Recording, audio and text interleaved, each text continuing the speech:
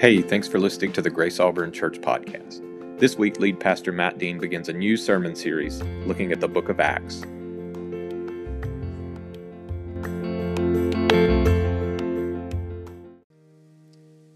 Well, good morning.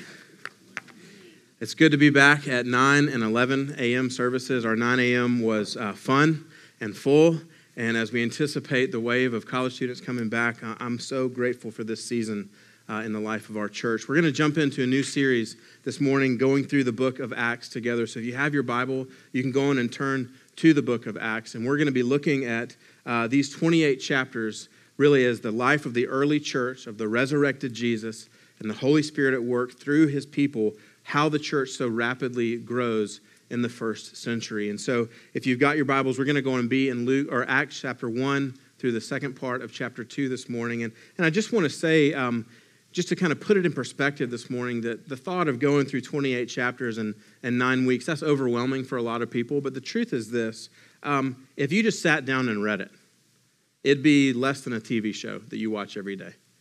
You know, so when we think about, gosh, that's a lot, it's really not a lot. It is a lot, what God does in here, but it's not a huge demand of your time in proportion to what else we do with our time this morning. And I want to encourage you, as I'm trying to do myself, to immerse myself in this word as we understand how God so powerfully worked in and through the life of the earliest believers of Jesus. I want us to follow that same suit, that we would be so clear on our mission, so clear on the message of Jesus, and so awestruck at how God uses ordinary broken people like these people and like these people and like this guy.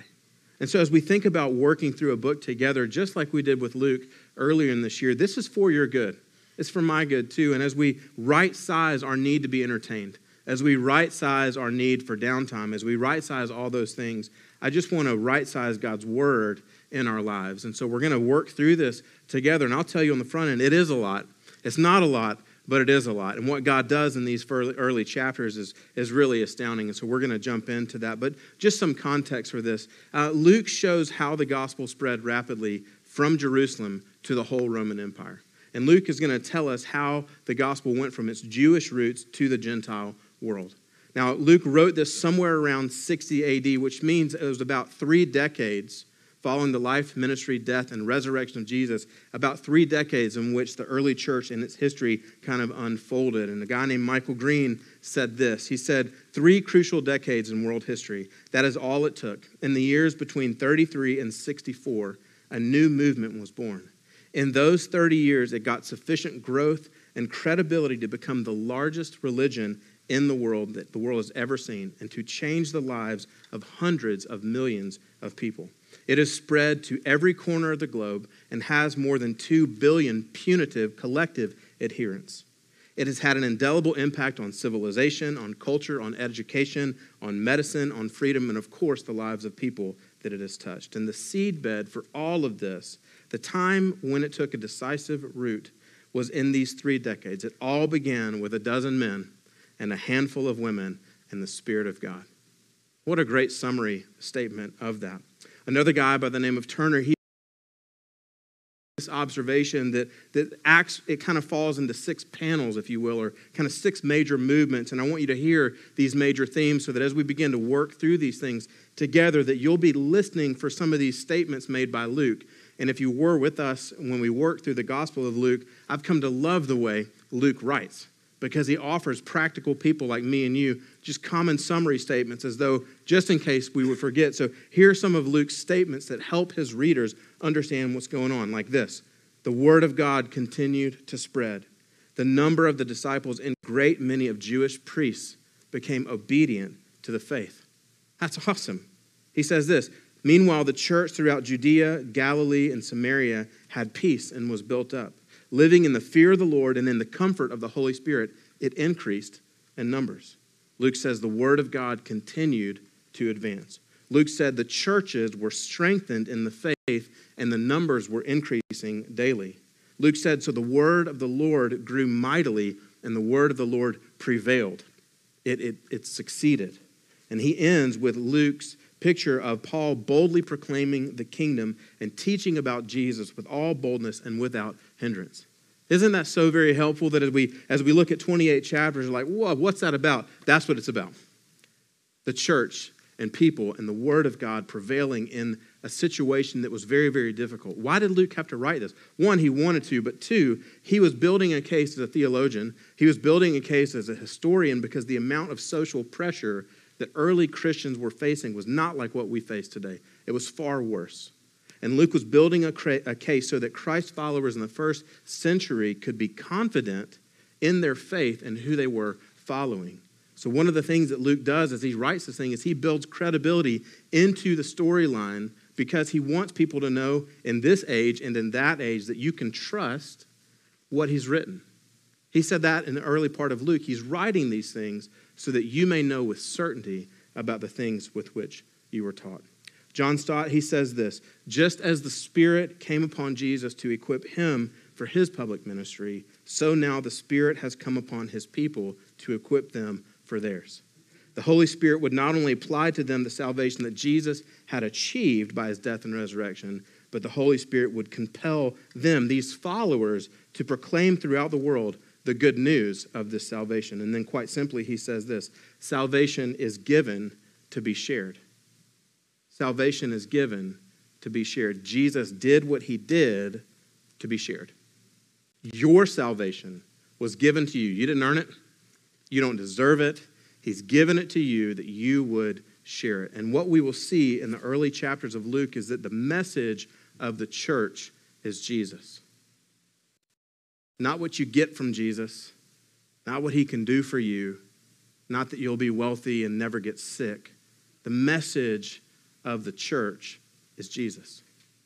It's so clear and so simple. And in the book of Acts, there are all these sermons that pop up. And these sermons are simple and clear. The message of the church is Jesus. Well, what's the central mission of the church? And we're going to see this as Luke unfolds it. What's the central mission? What is it that we are supposed to do? I mean, Jesus says, therefore, go and what? Make disciples. What does discipleship look like but bearing witness to what Jesus has done? So the central mission is to be his witnesses to the ends of the earth. That's called making disciples. That's the mission. What's the message? One name, one story. It's Jesus. So if you're like, what do I do with my life? In such simple terms, bear witness to Jesus in everything that you do and every place you go. That's it. That's very, very simple. If you're a college student, welcome back. If you're wondering what major you should major in, here's the major. Bear witness to Jesus, whatever you do. And you can have such great freedom in doing that. But as we jump in this morning, I want you to know that we're going to work through this together. So Acts chapter 1, verse 1. In the first book, O Theophilus, I have dealt with all that Jesus began to do and teach until the day when he was taken up. And after he had given commands through the Holy Spirit to the apostles whom he had chosen, Jesus presented himself alive to them after his suffering by many proofs, appearing to them 40 days and speaking about the kingdom of God. That is a very important detail. Why does Luke include that? He includes that so that whoever would read this would know that Jesus is alive. He was alive. He died on a cross. He was buried. He is alive. And he came back and he said, with many convincing proofs, he appeared to people over a period of 40 days, speaking about the kingdom of God. Did Jesus have many messages? Not really. He had one. Repent, for the kingdom of heaven is near. Turn from you and turn to me, for the kingdom of heaven is near. And after his death and resurrection, he was back convincing them, speaking about what? The kingdom of God, the righteous God everywhere. Luke is building a credible witness for anyone who would read this, that this Jesus was not a spiritual resurrection. It wasn't a ghost or a vapor. This is a physical, bodily, resurrected Jesus that came back and with many convincing proofs was saying, I'm alive, and the kingdom of God is evidence here. Verse 4, it says, and while staying with them, Jesus ordered them not to depart from Jerusalem, but to wait for the promise of the Father, which he said, you heard from me, quote, you heard from me, for John baptized with water, but you will be baptized with the Holy Spirit not many days from now. So let's be real people for a moment. Jesus, the resurrected Jesus, who 40 days before was crucified, dead, and buried, is back. He's talking about the kingdom of God, and he says to his faithful followers, Just wait. Put yourself in their shoes. Jesus, how long? And what do we do? Just wait. Because the promise that the Father has given is coming not many days from now. What would that be like for you? If you had seen the crucifixion and bared witness to his resurrection life, and you've heard about this kingdom coming, and you probably would just want to go wherever Jesus was going. Lord, do I have to wait? Do I have to stay? Because I'd much rather just be with you. Wait. It's better that I go. It's better that I go. So here they are, they're waiting. And in verse 6, it said, when they had come together, they said, Lord, will you time restore the kingdom of Israel? They did not quite get what was happening. And he said to them, it is not for you to know the times or the seasons that the Father has fixed by his own authority, but you will receive power when the Holy Spirit has come upon you, and you will be my witnesses in Jerusalem and in all Judea and Samaria and the earth. That is the theme, the driver of everything that is written in Acts, that verse 8, that you will receive power when the Holy Spirit has come upon you, and you will be my witnesses in Jerusalem and in Judea and in Samaria and to the end of the earth. Now, this is all amazing, but this is where it's going to require a bit of faith on your part. And when he had said these things, you will receive power. As they were looking on to him saying, you will receive power, he, Jesus, was lifted up for their sight. Okay, so that's true. If the resurrection is true, the ascension is true. If we can be confident in the miracle of his life being raised from death, then a cloud is nothing. You're like, well, that doesn't happen before. It actually has happened in the Bible before. Elijah, 2 Kings 2. Elijah was taken up on a cloud, and you're like, what does cloud have to do with anything? And I just want to kind of frame the cloud morning. Psalm 97, verses 1 and 2 says this, the Lord reigns. Let the earth rejoice. Let the many coastlands be glad. Clouds and thick darkness are all around him. Clouds and thick darkness are all around him. Righteousness and justice are the foundation of his throne. Psalm 104, it says this, bless the Lord, O my soul. O Lord, my God, you are very great. You are clothed with splendor and majesty, covering yourself with light as with a garment, and stretching out the heavens like a tent. He lays the beams of his chambers on the waters. He makes the clouds his chariot. Let me repeat that. He makes the clouds his chariot. Jesus makes the clouds his chariot, and he rides on the wings of the wind. Daniel chapter 7, there was a vision that occurred through this prophet many years before Jesus would ever make the scene here on earth. And this is what Daniel said, I saw in the night visions, and behold, with the clouds of heaven there came one like a son of man. And he came to the Ancient of Days and was presented before him, and to him was given dominion and glory and a kingdom, that all peoples and nations and languages should serve him. His dominion is an everlasting dominion, which shall not pass away, and his kingdom one that shall not be destroyed. And here Jesus is saying, you will receive power. And as he's saying you will receive power, a cloud comes down and lifts him up, and he is in the sky. Now Luke says it this way in chapter 21, and they will see the Son of Man coming in a cloud with power and great glory. Now when these things begin to take place, Luke's words are this, straighten up, raise your heads, because your redemption is drawing near. As we think about this, I just want to say without apology, this is true. Absolutely true. Our King resurrected Jesus. I don't understand the physics of it, but I believe it.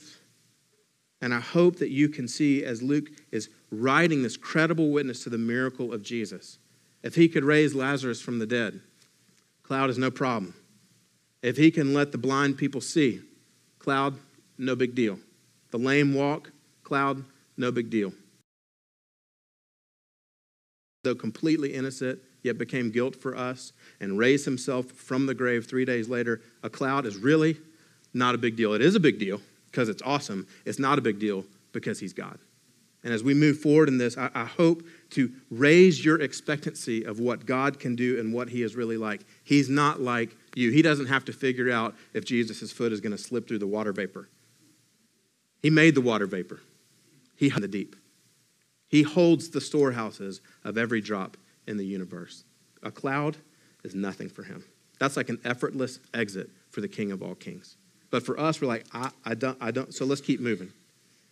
Then they returned to Jerusalem from the mount called Olivet. If you're a history major or you get fascinated by the geography and the details, the Mount of Olivet is Mount of Olives. The Mount of Olives is also recorded in Luke's gospel. This is where Jesus made his triumphal entry. This is close to where he wept over Jerusalem. This is a special, special place, and you can today and stand in this very place. I've stood in this very place.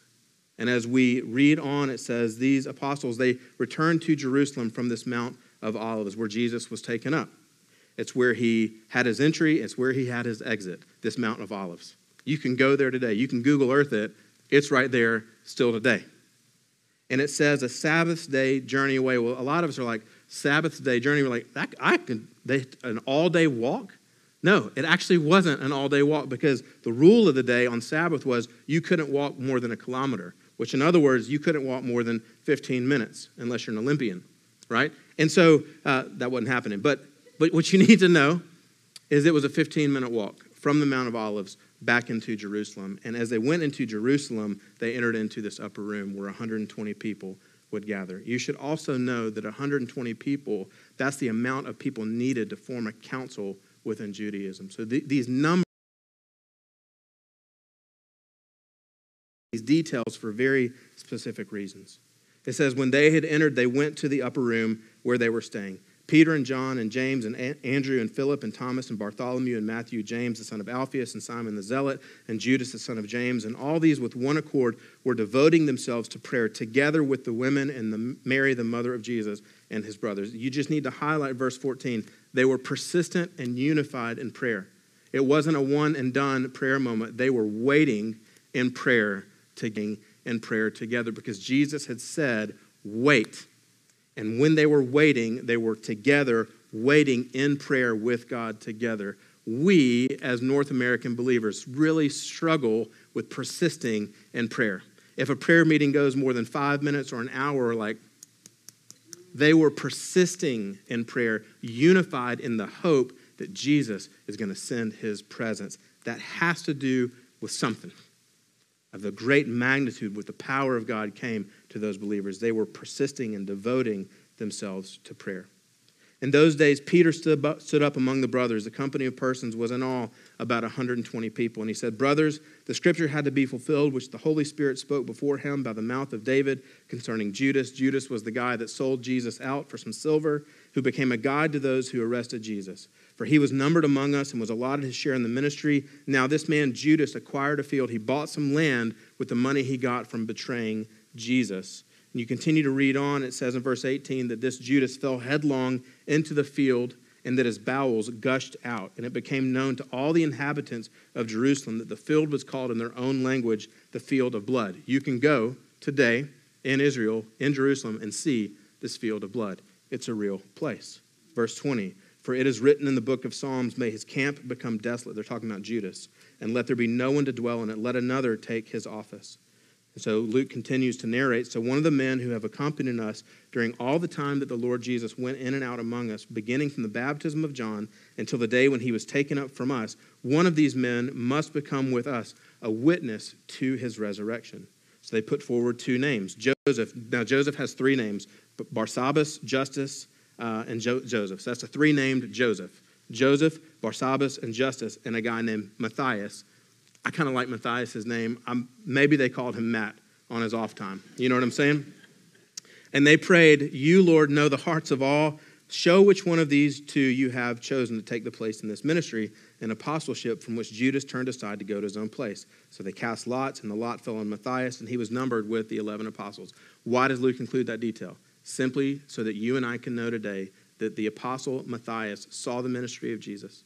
He saw the miracles of Jesus. He heard the teachings of Jesus. He saw the resurrected power of Jesus. And he's a witness to this King of Kings. Why is that important? So that a century later, people can't come back and say, Matthias, he just made the story up. No, Luke is building the story of credible witness and authority that this can be trusted. That's why he includes Matthias' story. Acts chapter 2, verse 2. When the day of Pentecost arrived, they were all together in one place. I think it's really important to pause for a moment in this. When we think of Pentecost, we think of one thing, what I'm about to read to you. But Pentecost was an ongoing festival. Pentecost was a normal time when people would travel to Jerusalem and celebrate. And so one theologian said this: Passover occurred in mid-April, so Pentecost was at the beginning of June. It was the best attended of the great feast because traveling conditions were at their best. There was never, listen to this statement, there was never a more cosmopolitan gathering in Jerusalem than this one. Many nations, many cultures, many languages represented. Think about the sovereignty of God over details in human movement. There was never a more cosmopolitan gathering in Jerusalem than the festival of Pentecost. He says it was the perfect time and the perfect place for the descent of the Holy Spirit.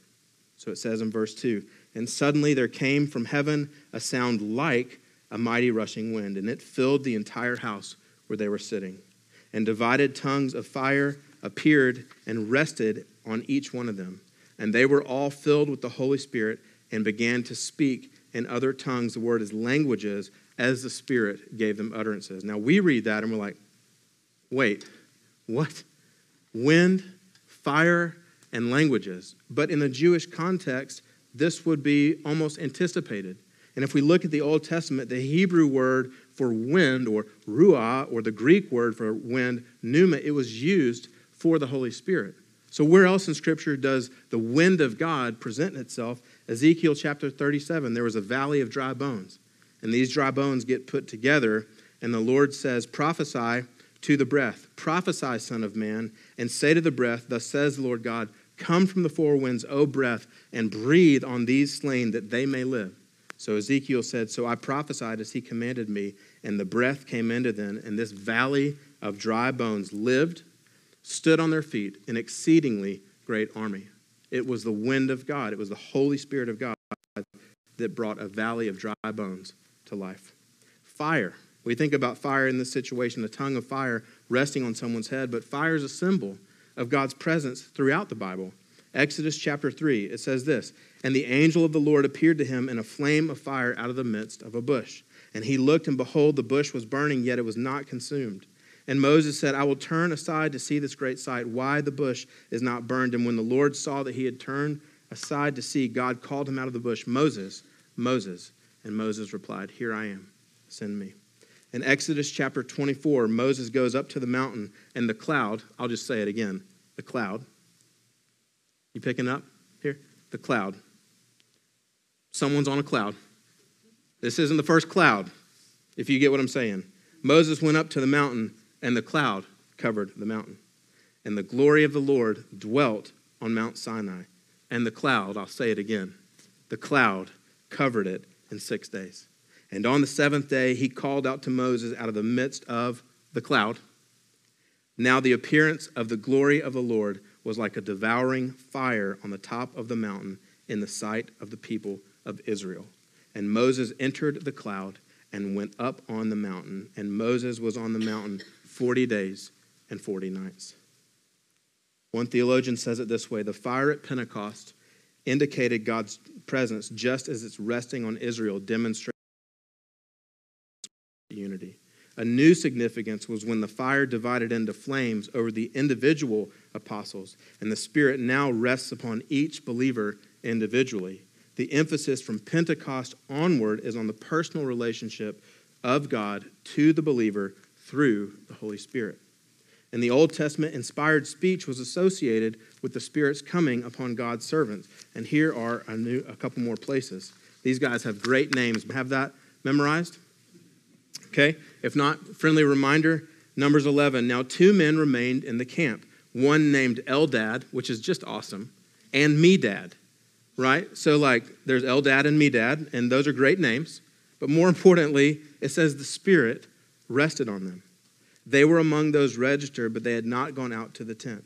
And so they prophesied. Make this connection. The Spirit rested on them, so they prophesied in the camp. And a young man ran and told Moses, Eldad and Medad, again, love the names, are prophesying in the camp. and Joshua the son of Nun, the assistant of Moses from his youth. My lord Moses stopped them. But Moses said to him, are you jealous for my sake? Would that all the Lord's people were prophets, that the Lord would put his spirit on them. And Moses and the elders of Israel returned to the camp. It says prophecy. And the reason it says that is because it says, do not grieve the Holy Spirit. And when people are filled with the Spirit of God, they speak. 1 Samuel chapter 10. Then the Spirit of the Lord will rush upon you, and you will prophesy with them and be turned into another man. This was when Saul was going to be anointed as king by Samuel. Verse 7. Now when these signs meet you, do what your hand finds to do, for God is with you. Then go down before me to Gilgal, and behold, I am coming down to you to offer burnt offerings and to sacrifice peace offerings. In 7 days you will wait until I come to you and show you what you should do. And when he turned his back to leave Samuel, God gave him another heart. And all these signs came to pass that day. And when they came to Gibeah, behold, a group of prophets met him. Look at the connection. Then the Spirit of God rushed upon him, and he prophesied among them. So again, we see this connection between fire, Spirit of God, people speaking the word of God. One commentator said simply, to the observant Jew, it was easy to see the Holy Spirit had come. When he comes to people, he brings wind, fire, and speech. Verse 5, now there were dwelling in Jerusalem Jews, devout men from every nation under heaven. And at the sound of this multitude coming together, they were bewildered, because each one of them was hearing them speak in his own language. And they were amazed and astonished, saying, are not all these who are speaking Galileans? Listen to this little detail. Galileans were not known to be articulate. They were looked down upon in Jerusalem because the way they spoke their language, they swallowed their syllables, and guttural noises were not something they were great at. And who do you think God would use to proclaim in other languages the glorious wonders of his kingdom? But people who were never looked upon as excellent speech givers. Isn't that awesome?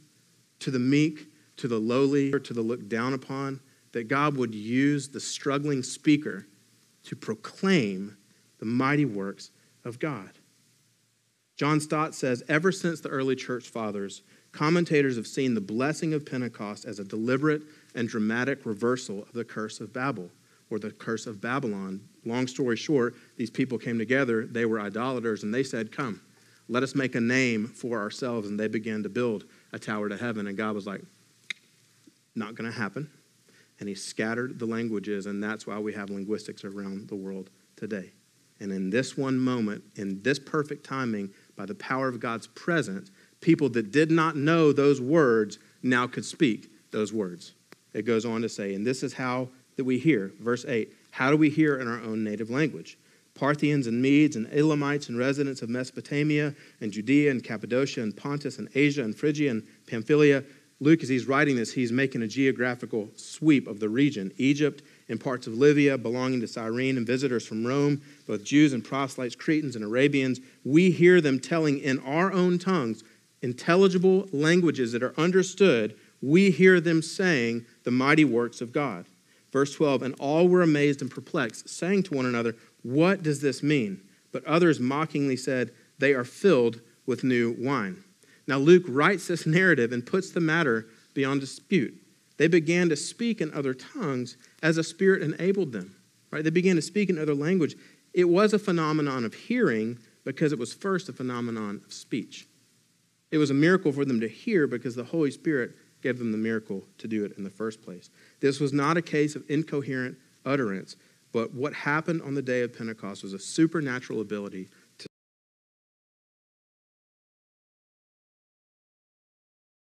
hung up on this in the church. I just want to real quickly just say what did happen. Clearly, in this moment, God did give the church the gift of tongues.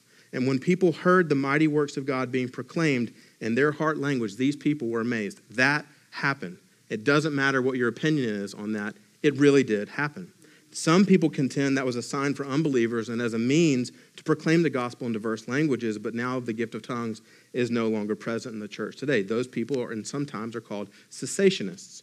Others argue now that the gift of tongues was assigned to unbelievers, but now it's primarily a gift of communication between the believers. We should go to the Word on this, and this is what the Word says in 1 Corinthians 12, 13, and 14. The middle of that is everything that happens should be done in love, and it looks and sounds and glorifies the name of Jesus, and that there's an order and a process and a confirmation when someone stands up in another language that someone else would interpret that other language. So this is not nonsense. This is real, meaningful proclamation and declaration and interpretation so that someone can hear the mighty works of God and place their faith in the King of all kings, Jesus. So if you are struggling with this concept or freaked out at the thought of what is that, because that still happened today, here's what you need to know. That speaking in tongues is not the primary evidence that you are filled with the Holy Spirit as a Christ follower. The fruit of the Spirit is the primary evidence that you are filled with the Spirit as a Christ follower. And so you can agree or disagree on tongues or not tongues or where or not when, and it really has a minor place in the role of the church. You can believe what you want around certain parameters of that, but it's really clear that the Holy Spirit is most about the glory of Jesus. And if anyone is more about something than someone, keep looking. Just move on. The closing point is Peter's sermon, and I want to just simplify for us this message, and I want you to think for a moment, poor Peter. Poor Peter, 50 days ago, he had said, Jesus, I don't know. Jesus, not me. Jesus, don't know. What do you need God to do in your life 50 days from now? What could he do in your life 50 days from now? Have you denied? And could you in 50 days be one of the people that he proclaims? It's called repentance and faith.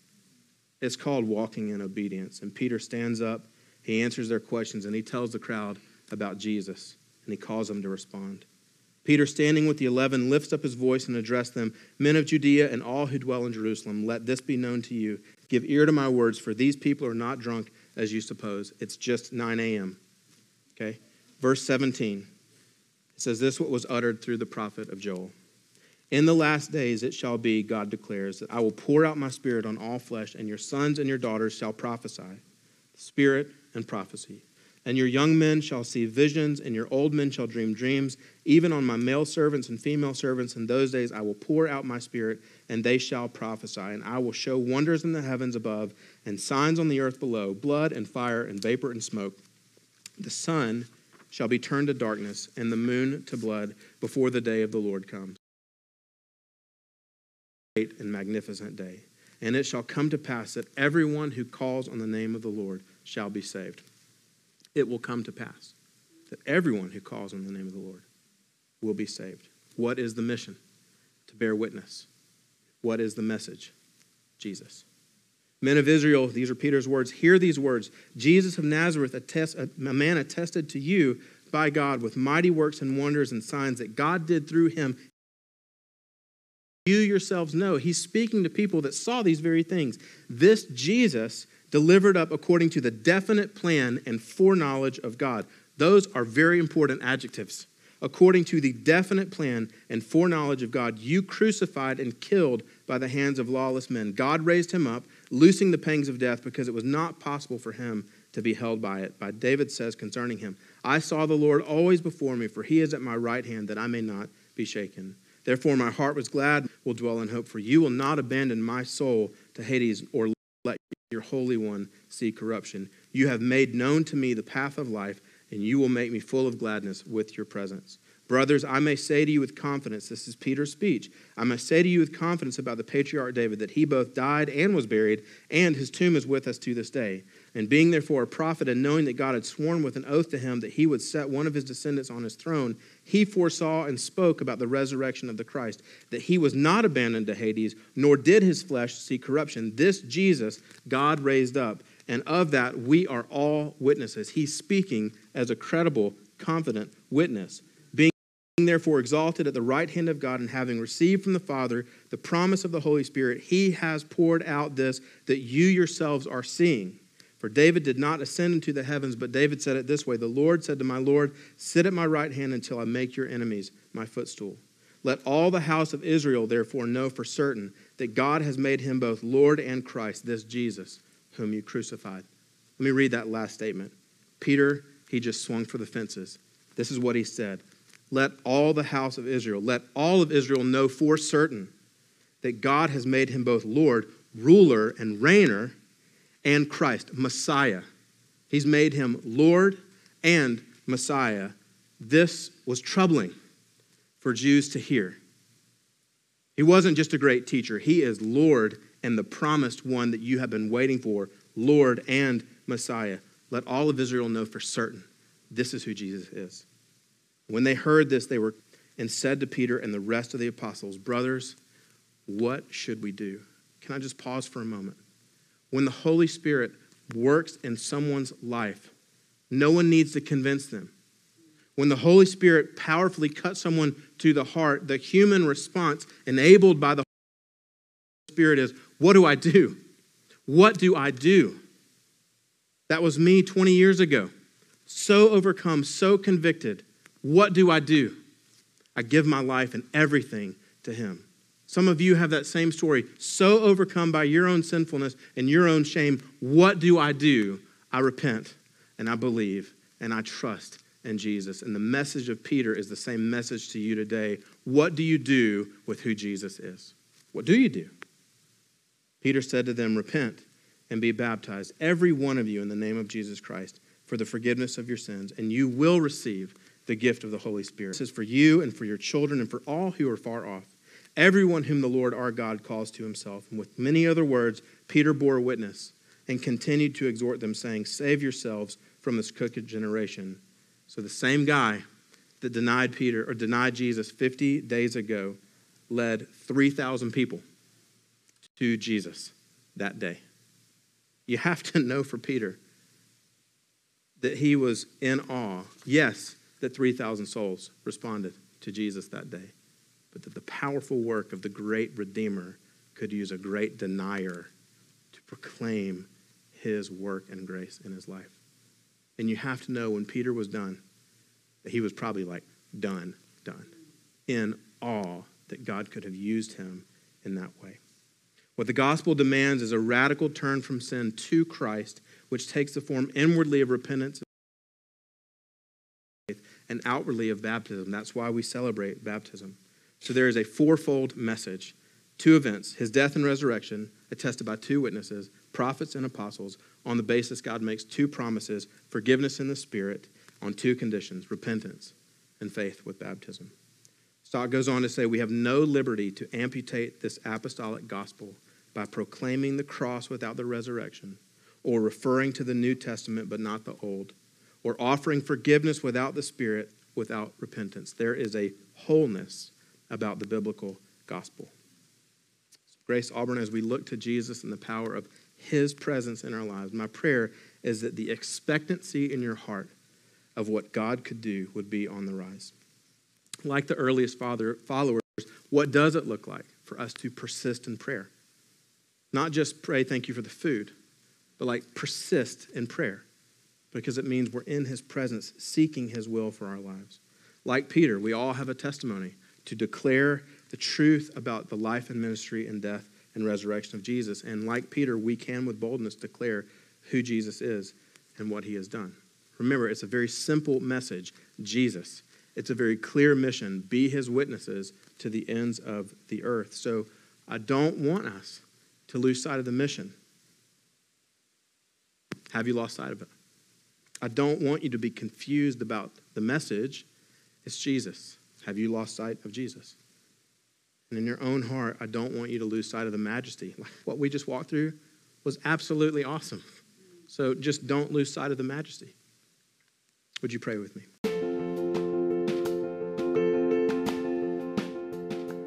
Thanks again for listening this week. You can find out more about Grace Auburn Church online at graceauburn.church.